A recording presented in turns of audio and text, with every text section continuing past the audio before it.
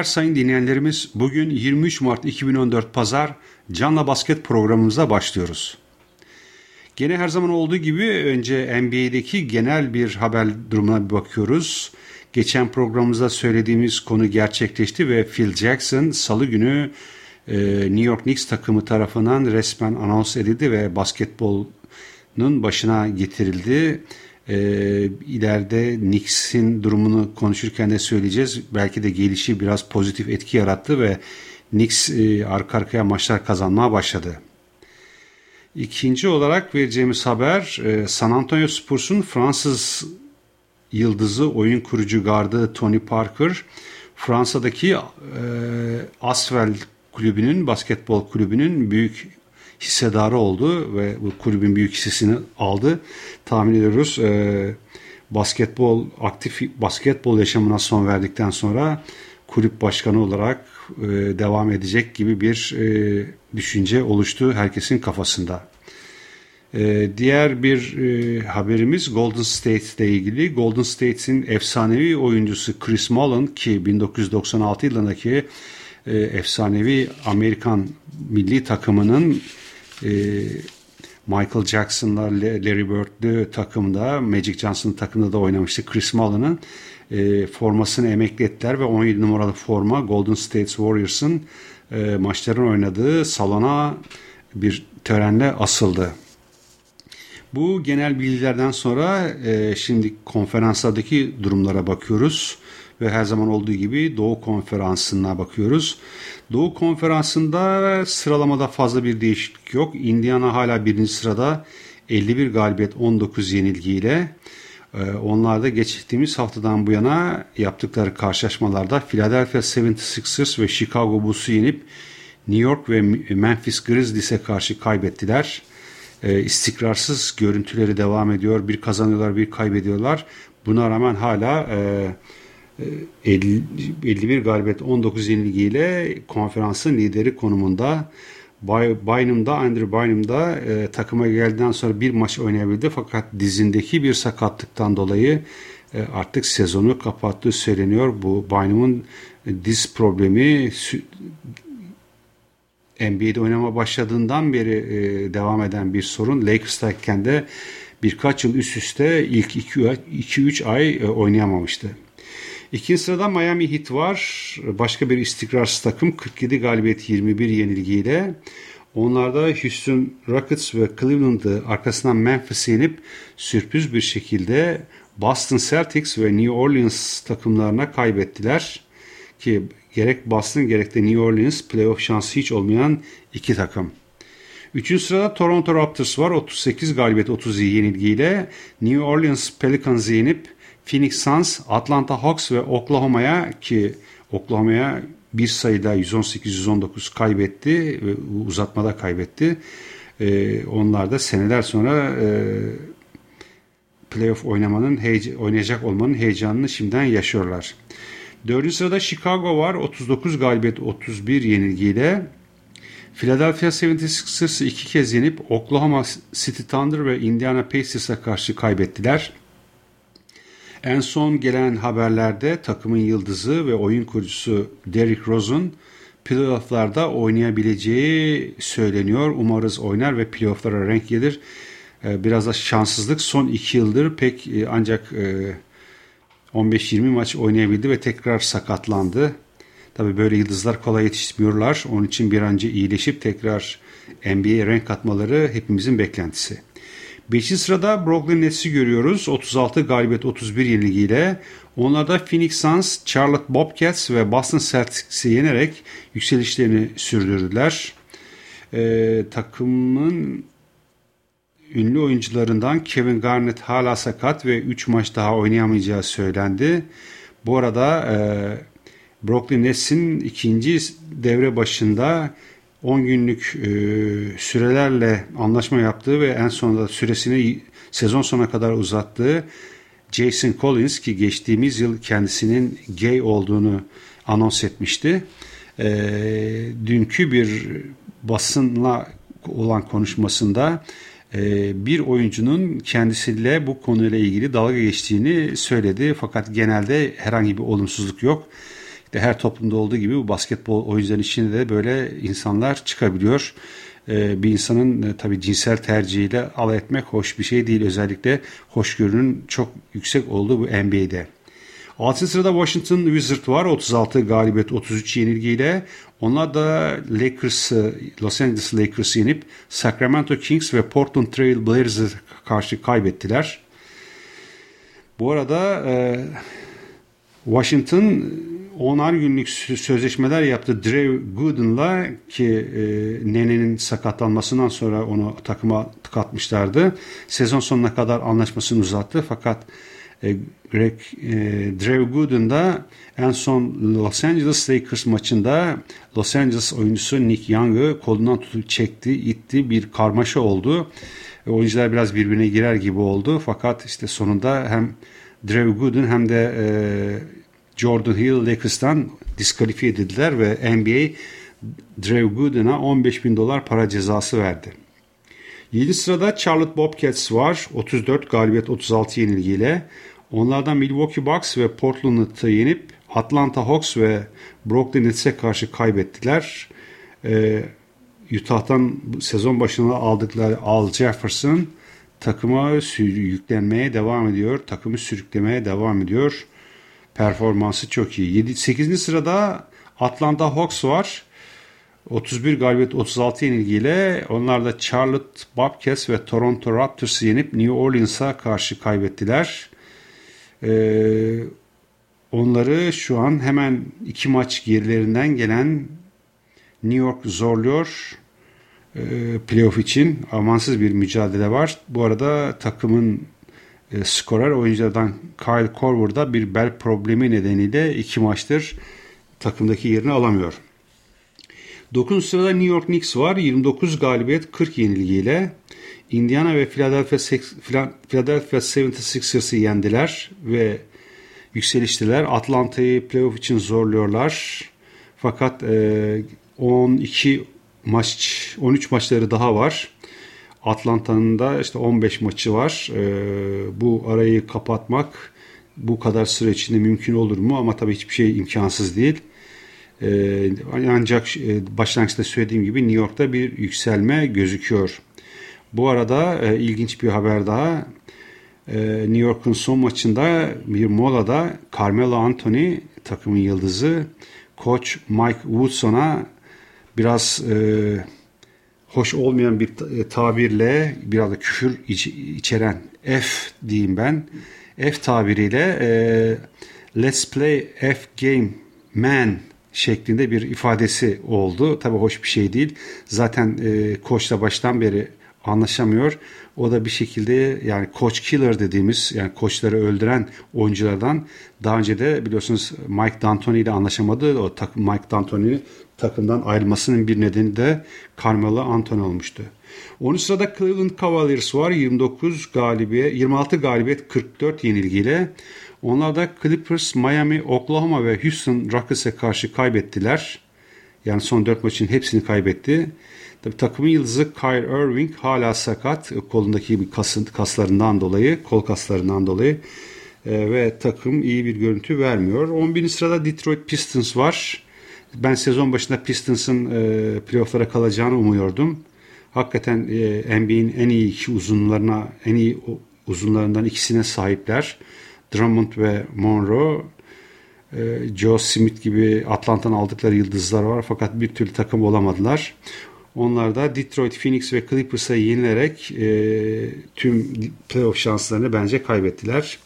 Bu arada bir magazin haberi Detroit Pistons'ta uzun yıllar görev yapan o zamanlar NBA'in en iyi solmacı pivotlarından olan Ben Wallace bir araba kazası nedeniyle 1 yıllık bir hapis cezası aldı. 12. sırada Boston Celtics var. 23 galibiyet 47 yenilgiyle sürpriz bir şekilde Miami'yi yenip New Orleans Pelicans, Dallas Mavericks ve Brooklyn Nets'e karşı yenildiler. 13. sırada Orlando Magic var. Onlarda 19 galibiyet 51 yenilgileri var. Golden State Warriors, Phoenix Suns ve Utah Jazz'e karşı kaybettiler 3 maçlarında. 14. sırada Philadelphia 76ers'ı görüyoruz. 15 galibiyet 55 yenilgiyle. Indiana Pacers, Chicago Bulls, New York Knicks ve yine Chicago Bulls'a yenilerek arka arkaya 24. yenilgilerini aldılar. Yani 24 maçtır hiç kazanamadılar. 15. ve son sırada Ersan'ın takımı Milwaukee. Onlar da yerinden memnun. Aşağı yukarı sezonun büyük bir kısmında hep burada kaldılar. 13 galibiyet, 56 yenilgi. Charlotte Bobcats, Portland Trail Blazers ki Portland'a uzatmalarda 120-115 kaybettiler ve Golden State'e yenildi. Ersan Bobcats maçında sakatlığı dolayısıyla oynamadı. Portland maçında 23 dakika süre aldı. 9 rebound, 2 asist, 2 top çalma ve 12 sayılık bir performans gösterdi. Golden State maçında ise sadece 19 dakika süre aldı. 3 rebound, 11 sayı ile oynadı.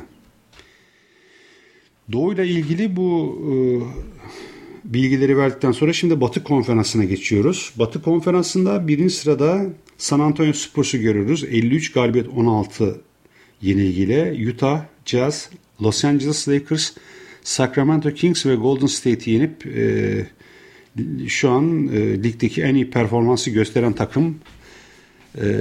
Tabii bunların en büyük bunun en büyük faktörü de bence her zaman söylüyorum NBA'in en iyi koçu olan Greg Popovich'e sahip olmaları.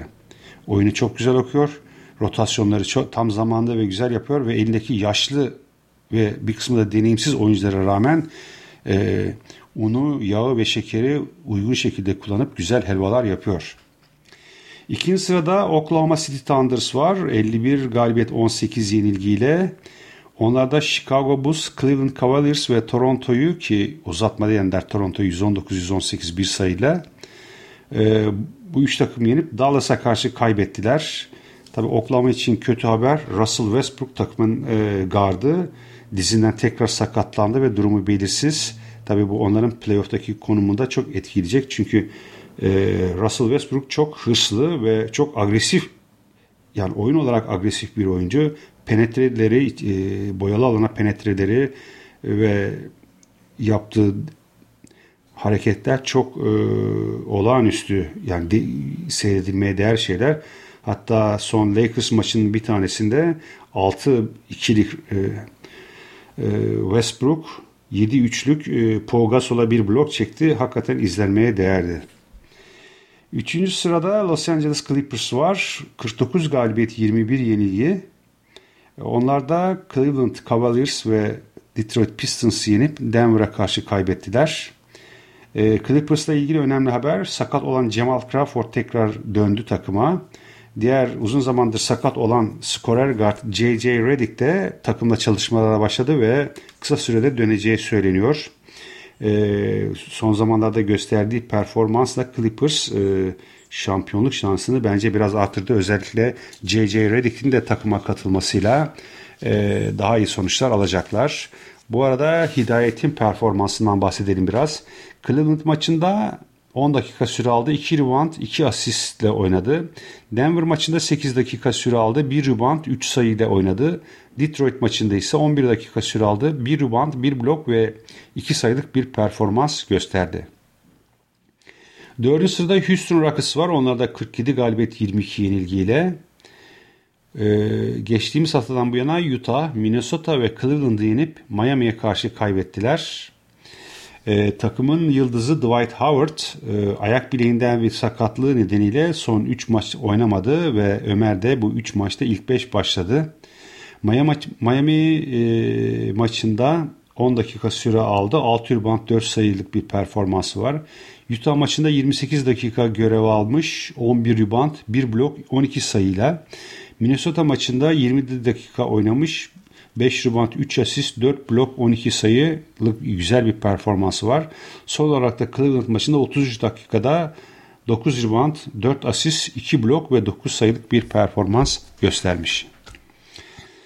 5. sırada Portland Trail Blazers var. 45 galibiyet, 25 yenilgiyle epey bir zaman Batı Konferansı'nda 1. sırada da yer almıştı. Milwaukee ve Washington'ı yenip Golden State ve Charlotte Bobcats'e karşı kaybettiler. Tabii bunda en önemli faktör takımın yıldızı LaMarcus Aldridge'in son 6 maçta sakatlığı dolayısıyla yer alamaması. 6. sırada Golden State Warriors var. 44 galibiyet, 27 yenilgiyle. Onlar da Portland Trail Blazers, Orlando Magic ve Milwaukee'yi yenip San Antonio Spurs'a karşı kaybettiler. Portland ve Golden State'in playoff durumu aşağı yukarı garanti. 7. sırada Dallas'ı görüyoruz. 42 galibiyet 28 yenilgiyle. Onlar da Oklahoma City Thunder, Boston Celtics uzatmada 123-122 yendiler. Arkasından da Denver'ı yenerek playoff şansını sürdürdü. 8. sırada Memphis Grizzlies var. 41 galibiyet 28 yenilgiyle. Utah Jazz ve Indiana Pacers'ı yenip Miami'ye karşı 91-86 ile kaybettiler. Onlar da playoff şansı hala tehlikede olabilir. Çünkü hemen ensesinde Phoenix Suns var 9. sırada. 40 galibiyet 29 yenilgiyle. Onlar da bu yarıştan kopmamak için tüm çabalarını harcıyorlar. Toronto Raptors, Orlando Magic ve Detroit Pistons'ı yenip Brooklyn'e karşı kaybettiler. Phoenix'ten sonraki takımların artık şansı yok. 6 maç galibiyetle gerisinden gelen Minnesota Timberwolves var. Phoenix'in 34 galibiyet 33 yenilgiyle. Sacramento Kings ve Dallas Mavericks'i yenip Houston Rockets'e karşı kaybettiler. Bu arada takımın pivotu Pekovic tekrar sakatlandı. 11. sırada Denver Nuggets var. 31 galibiyet 38 yenilgiyle. Onlar da Los Angeles Clippers ve Detroit Pistons'ı yenip Dallas Mavericks'e karşı yenildiler. Sakatlıklardan çok çeken Denver bu defa 4 numara ve uzun forvet pozisyonunda oynayan J.J. Hickson'ı kaybetti. O da sakatlandı ve sezonu kapattı. 12. sırada New Orleans Pelicans var. Onlar da 29 galibiyet 40 yenilgiyle geliyorlar. Boston Celtics, Atlanta Hawks ve Miami'yi yenip Toronto'ya karşı kaybettiler. Nedense lig sonuna doğru performansında bir yükseliş var ve Miami bir takımı çok rahatlıkla yenebiliyorlar. 13. sırada Sacramento Kings var. 24 galibiyet 45 yenilgiyle. Onlar da Washington Wizards'ı yenip Minnesota Timberwolves ve San Antonio Spurs'a karşı kaybettiler. O Sacramento Kings'e de Carl Landry bir de diz ameliyatı geçirdi ve sezon sonuna kadar takımda olmayacak. 14. sırada Enes'in takımı Utah Jazz var. 23 galibiyet 47 yenilgiyle. San Antonio Spurs, Houston Rockets ve Memphis Grizzlies'e karşı kaybedip Orlando Magic'i yendiler. Enes Spurs maçında 22 dakika süre aldı. 11 rebound 8 sayı ile oynadı. Houston maçında 25 dakika süre aldı. 9 rebound, 2 asist, 9 sayı ve iyi bir performans değil ama 6 da top kaybı yapmış bu maçta. Memphis maçında 38 dakika oynamış. 12 rebound, 1 top çalma, 12 sayı. Orlando maçında da 36 dakikada 11 rebound, 1 asist, 1 blok ve 11 sayı kaydetmiş. Son sırada yılların şampiyonu Lakers. Artık o da yerinden memnun. Herhalde bu sırada bitirecek gibi gözüküyor. 22 galibiyet 46 yenilgiyle. San Antonio Spurs ve Washington'a yenildiler. Bu arada Steve Nash Washington maçıyla tekrar sakatlıktan döndü. Yine bir magazin haberi, takımın toplu resmi çekiminde Kobe Bryant o kadar mutsuz bir görüntü vermiş ki bütün medya bu konuyla ilgili yorumlar yaptı. Tabii bunda da esas sebep hala koç Mike D'Antoni'nin takımın başında olması diye herkes söylüyor. Çünkü kesinlikle istemiyor. Bu arada şu anki takımın patronu durumda bulunan Jim Bass'ın kız kardeşi Jenny Bass ki Phil Jackson'ın kız arkadaşı, bu takımın patronu benim şeklinde bir demeci var. Tabii ki ileriki günler kendisi mi kardeşi mi takımın koçu, alacakları kararda ortaya daha net çıkacak. Evet değerli dinleyenlerimiz, NBA ile ilgili haberlerimizi burada noktalayıp hemen ülkemiz takımlarının Avrupa'daki son durumları nelerdir onlara bir göz atalım. İsterdik ki özellikle Euroleague, yani Avrupa'nın en üst ligi olan, en üst basketbol organizasyonu olan Euroleague'den iyi haberler verelim. Ancak Fenerbahçe gitti, Atina'da gitti, Panathinaikos deplasmanında biraz direnmiş olsa da 76-67 ile kaybeden taraf oldu. Ve bir şekilde çeyrek final için şansını mucizeler bıraktı. Geride 3 maçı var. Bu 3 maçı da kesin kazanması lazım. Bu hafta evinde şu an 2. sırada bulunan Armani ile oynayacak. Ki Fenerbahçe şu an 5 galibiyet 6 yenilgiyle 5. sırada, 8 takım arasında 5. sırada duruyor. Efes Pilsen bu hafta deplasmanda İtalyan Armani'yi zorlamasına rağmen 76-69 yenilmekten kurtulamadı. Haftaya son sırada bulunan İspanyol Laboral takımı ile oynayacak. Eğer Armani'yi yenmiş olsalardı bunun Fenerbahçe'ye biraz faydası olabilecekti ama zaten Laboral son sırada, onu yenip yenmemesi o kadar önemli değil ki zaten Efes'in işi de bitti. Bu haftanın en karlı takımı Galatasaray ise daha önce deplasmanda da yendi Bayern Münih takımını İstanbul'da 76-69 geçerek büyük bir avantaj yakaladı. 5 galibiyet 6 yenilgiyle 4. sıraya geldi. Tabii bu maçta özellikle Carlos Arroyo'nun üstün performansı, 16 sayı 11 asistlik bir performansı bu galibiyetteki önemli faktörlerden bir tanesiydi. O da Galatasaray'da haftaya son sırada bulunan Zalgiris Kaunas ile Litvanya'da oynayacak. Kazanma şansı fazla. Tabii bu maçı da kazandığı takdirde çeyrek finale kalma şansı da artmış olacak. Diliyoruz Galatasaray bu maçı kazanarak döner. Euro Cup'taki tek temsilcimiz Ankara Kolejiler çeyrek final, yarı final ilk maçında evinde Rusya'nın Unix takımına maalesef 81-68 yenildi ve turu bir şekilde mucizelere kaldı. Deplasmanda 13 farkı kapatmak özellikle Unix gibi bir takıma karşı biraz zor. Ancak şunu söylemek gerekir ki kolejciler hakikaten bu ligde çok iyi iş yaptılar. Buraya kadar geldiler.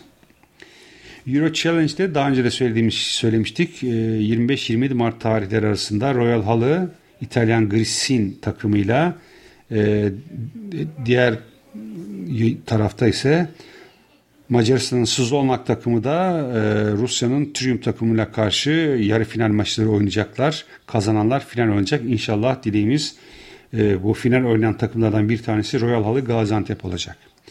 Evet değerli dinleyenlerimiz, bugünkü programımızı da burada sonlandırıyoruz. Haftaya tekrar beraber olmak umuduyla iyi günler diliyorum. Eğer haftaya ben bir seyahate çıkmak durumundayım. Onu belki biraz gecikmeli olarak haftaya programı mutlaka sizlerle yapacağız. Tekrar birlikte olmak umuduyla iyi günler diliyorum.